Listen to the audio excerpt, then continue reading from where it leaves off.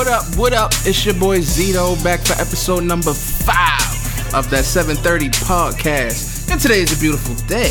The reason why today is a beautiful day is because I am sitting here with my man, 100 grand, Mr. Kevin McConnell, aka the Mac Daddy, the Macadocious, the Mac Attack, whatever, which way you want to flip it, that's who it is. You understand? How you doing, brother? I'm good, man. Subtle. Sometimes saying very little says a lot. This is very true. For those who don't know, me and Mac go back like 4 flats on the Cadillac. Exactly how far do we go back? 20 years. Long time. Just like that. Shout out to Doug Cobain. DUG. Oh, man. All right. But listen, man, before we get into what we're going to get into, I wanted to thank everybody for the continued support, man. It's fucking awesome. I love everybody who's sharing, retweeting, hashtagging, all that beautiful social media shit that y'all do. I absolutely love it. I thank you for it. But yeah, we're going to keep this shit rolling, and we're going to get into it. What I wanted to get into today, on top of many different things, we got a few different topics that we want to jump into this time. I wanted to talk a little bit of music. Is that okay? It's fine with me. Okay, as long as it's okay with you. That's fine. All right. It's a subject I know a lot about. All right. More directly, I want to talk about the music and the difference between our generation and the new generation. You understand? As you said, we go back 20 years. So, if you want to put a year on that, we'll just start at 97-ish. Mm-hmm. You understand? So you can imagine the catalog that is between both of our brains. We were both raised around good music. You understand? We know the difference. Correct. So with that being said, I want to get your scope. I want to get your feel, your take on what you feel is like, what's going on with today's generation's music? It's a great question. There's a lot, because when you think about it in terms of scope, modern music in and of itself has only been around roughly about 100 years. So, nice. And I was thinking about this question last night when you had asked me, and I think you start with Robert Johnson in the late 20s, and he had a very illustrious career for such a short amount of time. Right. But he was the kind of guy who he was a game changer. Take the mythology out of it. The music he was telling, it was essentially a story with a beat. Right. And it was something that everybody could get behind. Black, white, Latino, didn't matter. It was something that was special and unique. Right. After he passed, you have this kind of odd, like, time warp between 1938-ish to about, I'm going to say, roughly 1949. Right. Now, why is 1949 significant? It's because Miles Davis recorded Birth of the Cool. Thank you very much. Granted, it would come out a few years later, but this was the Harlem Renaissance. Yes. This was when everybody who was taking things that had been, from the Mississippi Delta, from down south, mm-hmm. and bringing it up north, throwing it through a blender, and getting a new sound. Right. And you have Miles, who was who really is more or less the Robert Johnson of his era. He had Birth of the Cool, which was this significant step in modern music, and mm-hmm. When you listen to it now, it sounds kind of passé in a lot of ways, because you've heard so much and you've had so many other things that have happened in between. But when you listen to it in the proper context, think about the ears were hearing this for the first time in 1950, to 1957. Right. That's a big thing. Gap, yeah. And then you have him put that out, and then he changes the game. Literally. with Kinda Blue. Mm-hmm. Which is, for most people, myself included, which I consider myself somewhat of a jazz aficionado, that's a high watermark. And when you have such a high watermark, you really can't go up from there. You can only maybe go lateral or down. Tough to top it. Right. So at that point, jazz is becoming is coming out of it. You know, we're in a baby boom generation. You know, it's post-war. Things are there's a different level of prosperity, but things are being questioned, right? True. And now you have these 4 kids from Liverpool who have just listened to all this blues music, right. And they take their own interpretation on it, and they come over and they play on Ed Sullivan, and the whole world explodes. Literally. And I don't think I have to mention who it is, but that would be the Beatles. For those who don't know. And the crazy part about the Beatles, and it was actually I believe it was Paul McCartney who was talking about it in context with John Lennon, is that in England at the time, so we're talking between 1954 to about when I Want to Hold Your Hand hit the American shores, so I'll say roughly 62.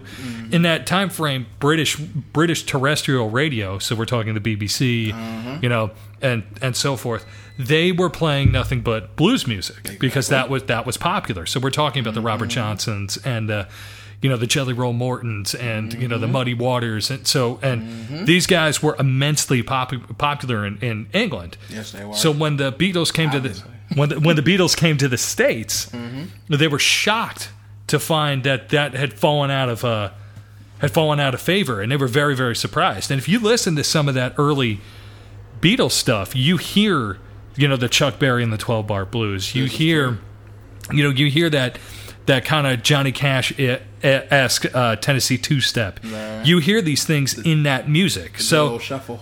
Right. So you hear all of this stuff. So they took stuff that might have fallen out of favor for American audiences and made it something their own. Right. So now and then, so that takes us through the 60s. And now the 70s is a weird time. And I agree. And I say it for a number of reasons, because technology is advancing, so you have the synthesizer that's coming into things. You have soft rock, or yacht rock, as people like to call it, has made this huge transition. Disco is very popular, and I'll get to disco in a minute. But oh boy, you have this really weird amalgamation of stuff that happens, and everything is chopped and moved. You can pick something from the 70s that you could say is legendary, and it doesn't matter what genre it is. Zeppelin's 4. Facts. Deep Purple's Machine Head. You can say first Bee Gees album. Yeah. James Brown. Period. Live at the Apollo, for instance. Howlin' Wolf's London Sessions. Some of the first Tom Waits stuff. Yes. There's very dope, by the way. I think he's underrated, like grossly. My opinion, he's the last great living American songwriter. Like besides Dylan? Besides Dylan, yes, okay. Because Dylan's in a league all of his own, because he's a Woody Guthrie fanatic, so he has that certain folksiness to him that Tom Waits doesn't have. Where if let me put it this way, and to put it in context, is that Bob Dylan he's the John Lennon of folk music, and Tom Waits is Fat Albert and the Cosby Kids. How the hell do you draw the parallel? Because it's very simple, man. It sounds like you'd make in a junkyard. That's true. That's the best way I could describe it. But that's later era Tom Waits. The early stuff was very jazzy and very bluesy and stuff like that, up until like Heart Attack and Vine, and so now something to be said about the blues, though, right quick, before you even go any further, because you talked about the Beatles. You understand? And me personally, you take another group, which I know you're going to hit on too, like the Stones. Oh, absolutely. Who were named after a Muddy Waters song. Right. And ironically, I was actually hearing that story when I was in the car on the way over here. There you go. And that's actually how they got their name. And again, that's another British group that was listening to musicians that had fallen out of favor. So exactly. I think there's something to be said about the classics. It's something to be said about things that go on for a long time. And I agree. And I think and it's funny because the next era I'm going to talk about is the 80s, which is very, very prevalent now, where the synthesizer really more or less in the 70s was something that was kind of how would you put it, maybe more of an undercurrent as opposed to something that was out in the open, and the 80s just took it and decided, we are going to put this front and center. This is going to be its own instrument now. Yeah. And when you you listen to the stuff in the 80s, you can listen to it the same way that you would in the 50s. Is that nothing had been done like this before. Early Depeche Mode. Thank you very much. Eurythmics. Annie Lennox. Yeah, absolutely. Stuff like that had just been so different. But the downside to this, and I feel this way more about the 80s than I do the 70s, is that this is where you start to get that one-hit wonder. Very much. Where somebody has figured out how the perfect combination and formula to make the song that's going to play for 3.5 minutes on radio and make the money. Right. And once somebody figured out that formula, it was, you think about all the songs in the 80s. She Blinded Me with Science by Thomas Dolby. You can that's one that jumps out at me. Right. You can think of Yaz doing Situation, even though they had many other great songs. The Eurythmics only really had that one hit. Sweet Dreams. And so you have that very odd.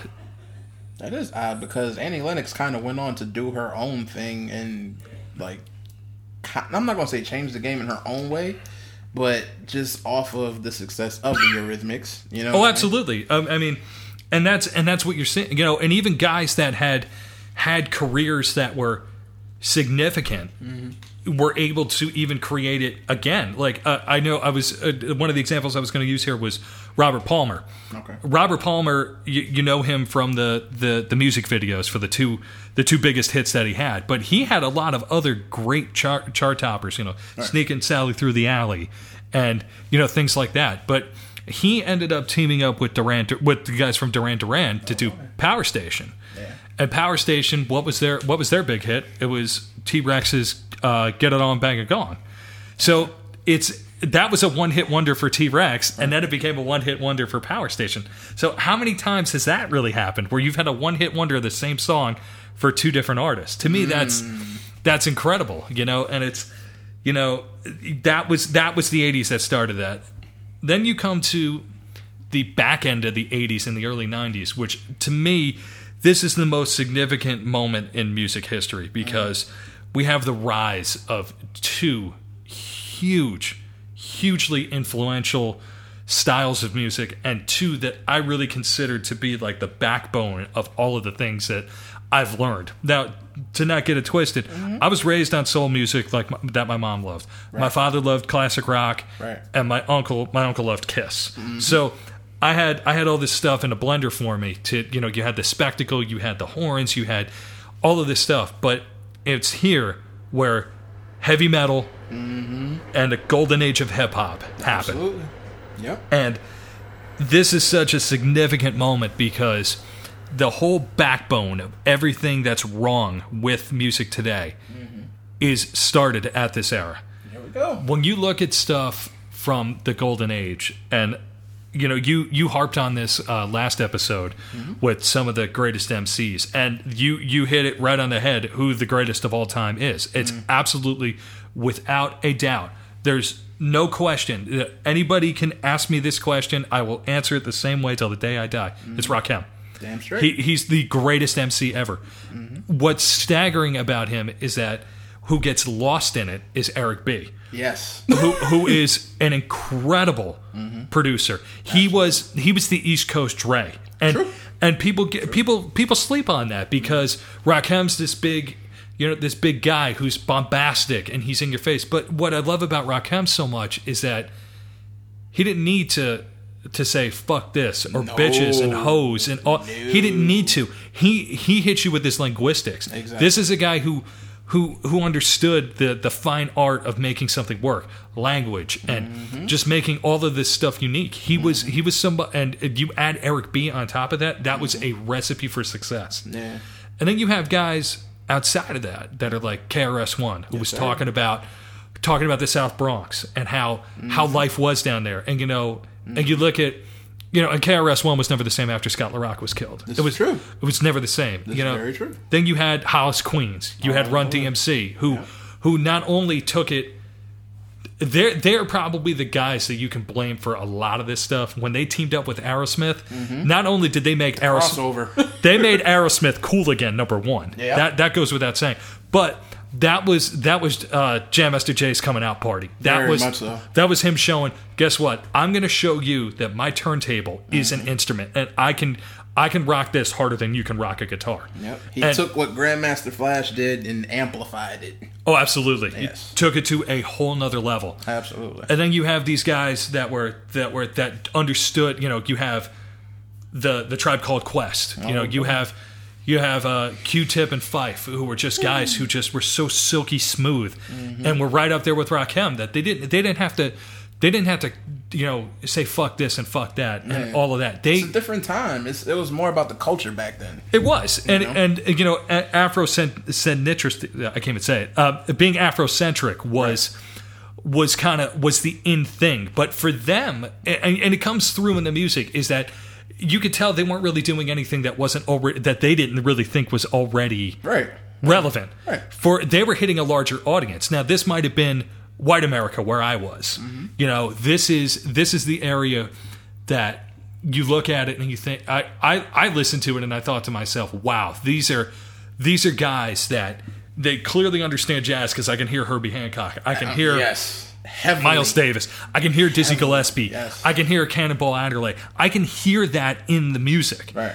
And and they're able to make it something where the beat is just as important as what's being said. Absolutely. Things are a little bit off time. Like, whoa, how did he swing those words together? Like I can listen to Low End Theory until it wears out, because it's a masterpiece. Marauders, man.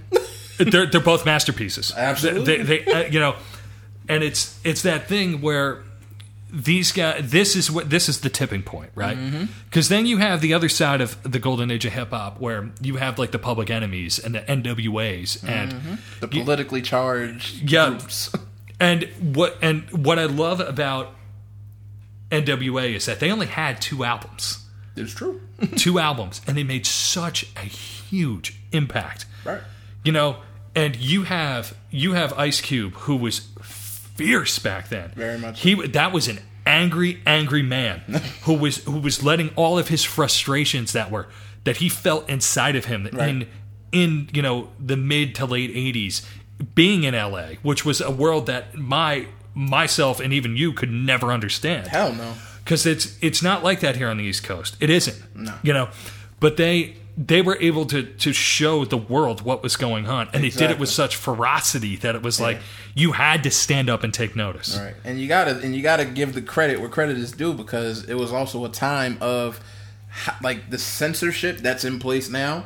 We're talking about just getting rolling back then. Oh, absolutely. You know what I mean? So what they stood for and what they were doing, they were going up against the C. Dolores Tuckers and the Tipper Gores of the world. Yeah, you know absolutely. what I mean? So for them, like you said, to shine that light on what was going on over in Cali, man, it was just a different culture over there. You understand? And I know nobody over here. Of course, like I was little at the time, true indeed. But one of the first tapes that I ever got from my dad, oddly enough, was NWA. You know what I mean? Right. So for me to hear that, I was like, dude, like these cats is just different. See, for me, it was a different world, because hip hop culture in the late 80s to early to mid 90s was terrifying to the suburban housewives of America. They were afraid that, and I think I'm quoting here, is that the natives were getting restless, and take the racial part of it out of it, and you think about it, it's that it is terrifying, because when you hear about, you think about the times, and it's like, okay, crack was introduced into inner cities in the 80s, and you think that, well, I'm not in the inner city, so this doesn't have anything to do with me. Yeah, but all of a sudden when Little Johnny comes home with the NWA, and now it's in your face. Now you have to take notice. Right.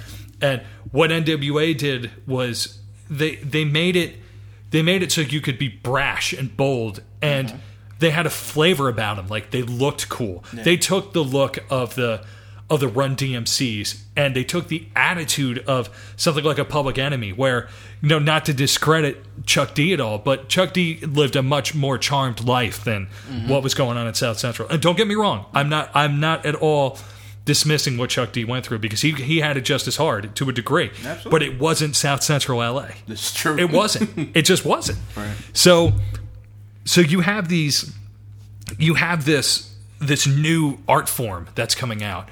And meanwhile, also happening in even in Northern California, you have heavy metal that is taking off at the same clip. Right. And this was guys with long hair that loved punk music, that wanted to play it as fast as they could. Right. Metallica, Slayer, Megadeth, Lord Jesus, Exodus, Testament. These are all guys coming out of the Bay Area, right? Mm-hmm. Then you had some East Coast guys like Exodus, or I'm sorry, Anthrax. Mm-hmm. You know, you had bands like that, Nile, Bile. You had all of these bands that were coming out, and it was just, that was another revolution, but that was an underground revolution. Yeah, very much so. Because those guys didn't really, where NWA was like, we want our voices to be heard. Mm-hmm. The metal guys, they approached it differently. They were just like, well, we don't really care. We'll play to 100 people. We're going to do it, and you're going to know about it afterwards. Right. So you have these two brand new art forms that are coming out, and now it goes into the 90s where culture's changing. Very radically. So. We are coming out of the Reagan years. We're coming out of the Bush years. You know, Bill Clinton's about to be president, and now it's like reality TV starting. Yeah. LA riots happen after Rodney King. Uh-huh. There is just so much culturally that's going on. Mm-hmm. But that's the moment. That's the tipping point. Is where it happens. Right there. I think I can define it in the sense that I'm not a fan of Kurt Cobain. Okay. And I'll say why. Do I think Nirvana had a significant impact on, like, maybe music culture in terms of like how MTV does stuff and things like that? Yes, I do. Okay. But that was the moment where you started to get things overplayed, where it Smells Like Teen Spirit is everywhere. That and it's was like, the song. It's too much. I don't even think people who were fans of Nirvana could name, like, I'm talking about the people who... The casual fan. Exactly. Not the diehard. The casual. Who can't, they just can't get past that. Right. You know what I'm saying? So that's kind of to your point, because that's, MTV is to blame, because that video was on 24/7, 365, 366, you know what I'm saying? Right. So, and it has a different impact than something like Thriller does, because when you look at Thriller was an art project. John Landis directed it. It was a movie. It was a film. So even without hearing the song, there was something you can enjoy about it. Exactly. Whereas Nirvana, it was just so in your face all the time, and it was kind of, for me, it was difficult. Where I'm this 13-year-old kid when Cobain killed himself, which was 94, right? And I have this sense of, I feel like it's being spoken to me, but I don't think I'm getting the message, right? And radio isn't playing the stuff I want to hear, you know. And this is the tipping point I mentioned earlier, is that this is when you realize that it's all downhill, because after this point, it's all one-hit wonders and Z100 and and not BET. I'm sorry, Hot 97 and all that. It's all this hype stuff that you want somebody to listen for that 2.5 minutes, and you cut in and you can Funkmaster Flex or something like that. And it's it's stupid. It's stupid because the art is being taken away from it. Very much so. And I agree. And it's so, what? I think of it this way. My brother's a musician, and he'll tell you it's hard to write a song, but it's easy to write a hit. And it's absolutely true. I sympathize. And once that formula got figured out, and especially in the 90s, because now the 90s, you have more one-hit wonders than you've ever had. Facts. You have this degradation of stuff that's just completely gone downhill. Right. And it doesn't capture me, because you think about it, when you ask somebody to list, what's your top 25 of albums, songs, whatever, you might get that's tough. You might get one or two from that stretch between 1994 to, I'm even going to say now, this 20-year stretch of 95 to 2015. That there's not a lot there, because there's a lot of it is just garbage. And yeah, you did have... I agree. Like, you might have a one-hit wonder that turned out an incredible album. Like, I think of System of a Down. Chop Suey, that song was huge, but Toxicity was a gigantic album. Yes. Poorly timed release. Very much so. but it was a monster. Right. And now we're looking at it almost 15 years later, and it still, to me, holds up very well. Mm-hmm. But there's not a lot in that stretch. But now you look at 2015 to bring it to the modern time, and you think about all the stuff that's coming out now. You have this amazing filter. You could filter out all the shit, and you can get to the good stuff. And the guy that I want to highlight right here, I think you know him. You might have heard of him. His name's Kendrick Lamar. You ever heard of him? Yeah, sure. Yeah, I've heard of that guy. He's I think he's just up and coming or something. Yeah, but something like that. the way I described this to our friend Chris Rubin was, yes, sir. I said, I don't know how to describe the way I feel about the music, because it hits me at a cerebral level more than it does a heart level. Okay. Or a passion level, maybe, would be the better way to describe it. Mm-hmm. But when I listen back to it, and I've listened to the album probably about 15 times now. Which one? This is the To Pimp a Butterfly. Okay. And he's created something that's both timeless and modern. Right. He used the free jazz blues stuff that started this revolution. Man. And he's combined it with the second revolution with hip hop. Yeah. And oddly enough, he is from South Central LA. But Compton. he's not really doing anything that's I don't want to say that he's not unique, because he is. He's got a certain way about him, but he's not really. He's crafted his own style. Like, everything from now on is going to be, oh, this sounds like Kendrick. Like, he's his own art form now. Right. Which to me is significant, considering all of the garbage that has come out in between that. Correct. And it's funny because it spills out to the guys that he works with. Vince Staples, Summertime '06. It's a fantastic record. Absol just put out one that is just absolutely dope. The Black Hippie Movement. Yep, absolutely. Tyler, Creator, stepped his game up. I don't think people gravitate to Schoolboy Q the way that they should. That was, yes. But that's because I feel, all right, Schoolboy is more or less the street rapper. I couldn't have said that any better myself. Absolutely. He's got that image of, I'm on the streets. I'm that. Yeah. He's that. When I see the cover with him with the ski mask on his face and the Kango. Yeah. You know what I thought? Do you know what I thought of instantly? I thought of America's Most Wanted, from Ice Cube. Holding the AK and saying, right. I'm here. Listen to me. Right. That's what I took away from that. Right. And like me personally, I was turned on to Kendrick Lamar. I just didn't hear his shit from the rip. You know what I mean? And so I had to go back, and I went through the whole Black Hippie Movement. And was that intentional that happened? Because I know you being an MC and everything, that you keep your ear to that stuff. So I color me surprised that it's weird. But I'll explain it to you. I'll explain it to you like this: as an MC, you understand?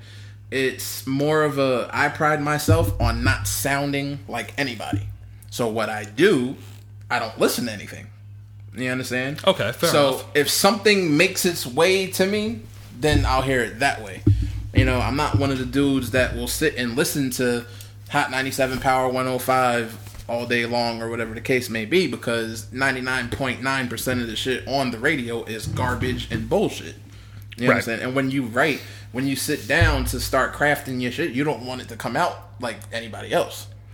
And oddly enough, I kind of took that away because, Eminem talked about his writing process. He goes up into a fucking cabin where there's no TV, no nothing, there's no outside influence. So that he just writes all the banana shit that he writes with no anything coming at him. It's just him, the pad, and the pen. I think there's definitely some validity to that argument. I find it surprising because, I think Kendrick now is the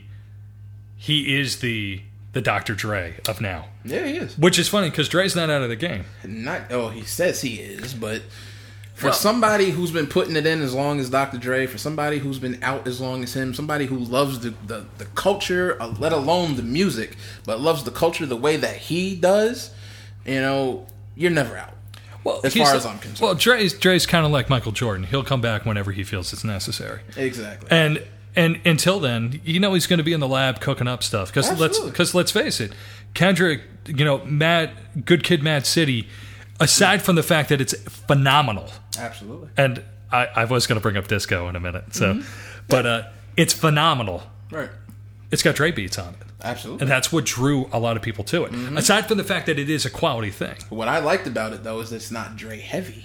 Right. You know what I mean? Like, there's a few that he did, but it's just not all him. Like the influence is there, but exactly. It's not. Like, when he did The Recipe, that's Dre. Yep. When he did the Compton track, that's Dre. Like, you know what I'm saying?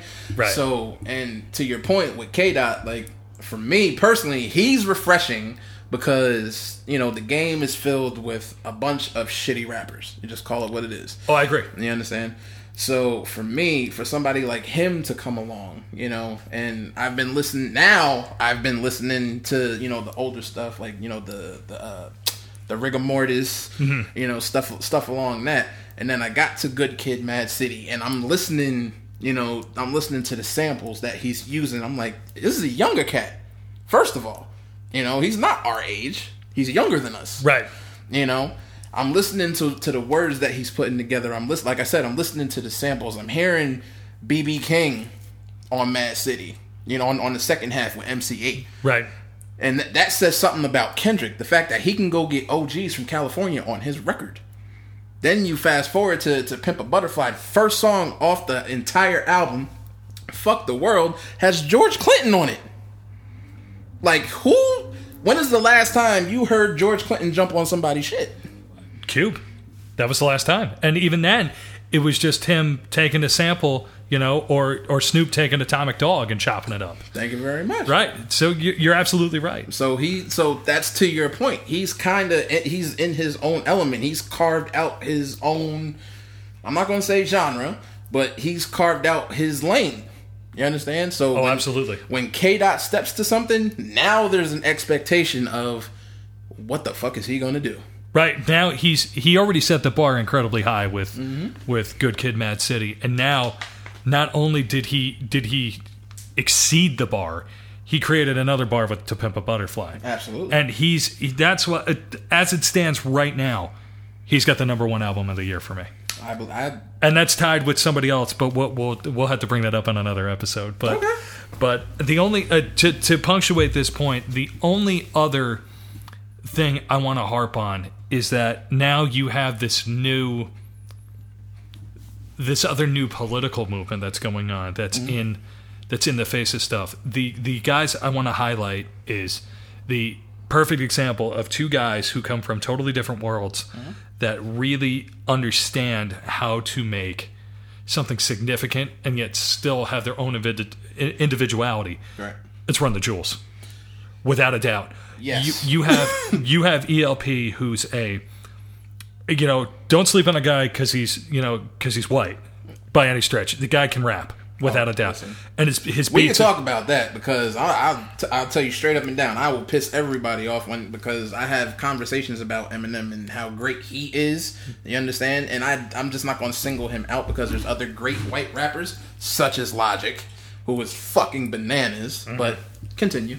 But ELP, aside from that, his beats are top notch. Right. He does all the production for this stuff. He's incredible. Right.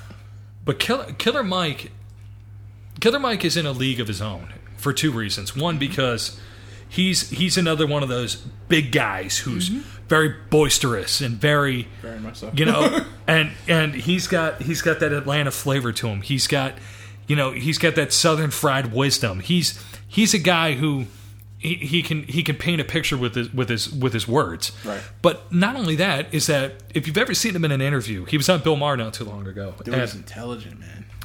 It's unbelievable how well he understands what's going on in the world. The dude is intelligent. And what I like about him, and it carries forward into the music, and this is why I wanted to highlight him, is that he doesn't look at it as woe is me. Right. He doesn't look at it as, yeah, all right, I might be I might be black and I might be profiled by the police and I might be this and I might be that. He doesn't make any excuses. He just says that does happen. Right. But I'm not going to let it stop me. Right. And he doesn't take a militant approach like I'm going to kill all these pigs or I'm going to do this, or he doesn't approach it that way. He's like, you know what?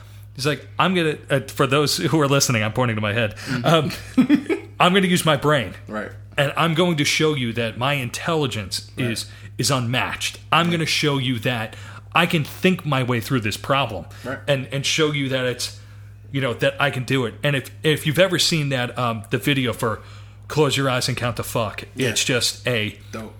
It's mesmerizing because really it's and there's a great irony with it too. Is that you have the white officer and the black suspect, and I'm using suspect in air quotes here. I know that they're perpetually stuck in this tug of war that'll never end. Right. But what makes it so unique on top of that is that they shot the whole video in black and white to make it clear how distinct this world is. Exactly. And it's also, and there's also some more subliminal hits. The cop is all in black. Mm-hmm. The suspect is in a white t-shirt. All of these things are all right there in your face. And they know this. Yep. They know this. And it's gratuitous. Right? And to make things even better, to even blur the lines even more, is that you have Killer Mike, who's black. You have ELP, who's white. Yep. You have Zach De La Roca, who's Latino, right in between them. Indeed. And you have this big mix, and these guys, everything they touch is just fucking gold. I mean, to me, this is Run the Jewels for this generation was NWA for us. Because they just have that they have that attitude, and they got the underground locked. Oh yeah, absolutely. But they're so underground, they're mainstream. Yeah. It's like it's incredible what they've been able to pull off with just 2 albums. That first one was fire. Yes. Absolute fire. I agree. And then you drop an atomic bomb with number 2. Number 2 was something different though. It was unbelievable how good it was. It was. I listened to it. I was like, shit. Like, and not for nothing for me. And it's kind of doubles back to what you said before about the one-hit wonder who goes off and does something else per se. But in this case, with Killer Mike, everybody knew him. For the what was the fucking Kryptonite song or whatever the case. You understand? And think that's what he was about. You understand? Kind of like, David Banner kind of fell into that whole thing. Thank you. That was the name I was thinking of. Yes. So for him to come back with this, like, oh my gosh, like it's retarded, and I can't help but support it because it's good quality music at the end of the day. I agree. And I am absolutely disappointed that 3 didn't come out this year. But I'll tell you right now, unless something drastic happens, Run the Jewels 3 will be the best album you hear next year. I think that's a safe bet. I think that's without question. And I'm saying that across all genres of music. I was about to say, we're not just talking about hip hop with No, these guys transcend that because they're, and just to finish the point is that Close Your Eyes and Count the Fuck, the whole backbeat is a distorted heavy metal guitar. Right. That's how you transcend. True. It's incredible. True. But I agree 110% with you. I really do. And I kind of look at, you got the Run the Jewels and another cat who I think, needs the light put on him because he's an animal all in himself is Big Crit. Fantastic. Absolutely fantastic. He is just, you got these cats and it's fucked up because the underground is a tricky thing. Agreed. Because, all right, so the newer generation, it's all about the Apple Music, the titles, the Spotify's, the, everything you can stream and everything that's commercial, and then you have these dudes like the Run the Jewels, like the Big Crits, like a David Banner per se, and it's just fucked up that they don't get their just due, but this is what's been happening in music for how long? You've always had those cats who, didn't quite shine per se, and I'm using the air quotes here, as bright as the commercial cats. So therefore they get swept under the rug. I agree with you, and to give an excellent all-time example of that, you have guys like Chuck Berry. Right. Chuck Berry, who is really more or less the godfather of rock and roll. Yes, sir. I think many would argue that. Right. He's only got one number one hit. That's true. That is the truth. He's got plenty of top 10s, plenty of top 25s, and even top 50s. He's only got one number one. Crazy. And even that, it's not even his best. Mm-hmm. To me, that's incredible. That's incredible. And to your point about the underground is that you have this. You can't be too commercial, otherwise you're not underground. Mm-hmm. But you can't be underground if you have something that does go commercial. Right. So you have this weird flip flop, and it's funny. It's like the metal cats of years ago. Metallica, for instance. Metallica was the biggest metal band nobody could hear on the radio or on MTV, and then they make a video and everybody's like, holy shit. Yeah, you're like, you sold out. Mm-hmm. And this is before the actual like sellout. Right. So, we're talking 88, so we're only talking like 30 years ago. So it's amazing how things change. How things change and come right back around again. Everything is a cycle, just like we had little shitty music back then, even when we were coming up as kids, just to recite or to note the one hitter quitters or the one hit wonders such as a Milli Vanilli. Who weren't even singing. You know what I mean? So, but we're going to move on to topic number 2. And ironically enough, I'm sitting here in this Captain America shirt. So I wanted to ask you.